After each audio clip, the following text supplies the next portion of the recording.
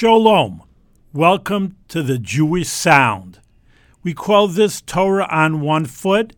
The reason is because in the Talmud, it says that a ger, a non-Jewish, potentially non-Jewish convert, wanted to come to Hillel.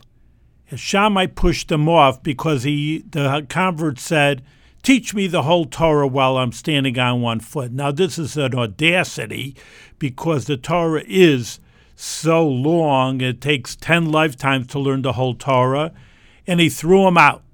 But the potential convert came to Hillel, wasn't put off, and said the same request. "I will convert as long as you teach me the whole entire Torah while I'm standing on one foot." And Hillel wasn't put off, and he said, "What's hated to you, do not do to your friend. This is the entire Torah. Now go and learn it." So this is the idea of the Jewish sound, teaching you the whole Torah in just a few quips in 1 or 2 minutes, and teaching you the entire Torah while standing on one foot.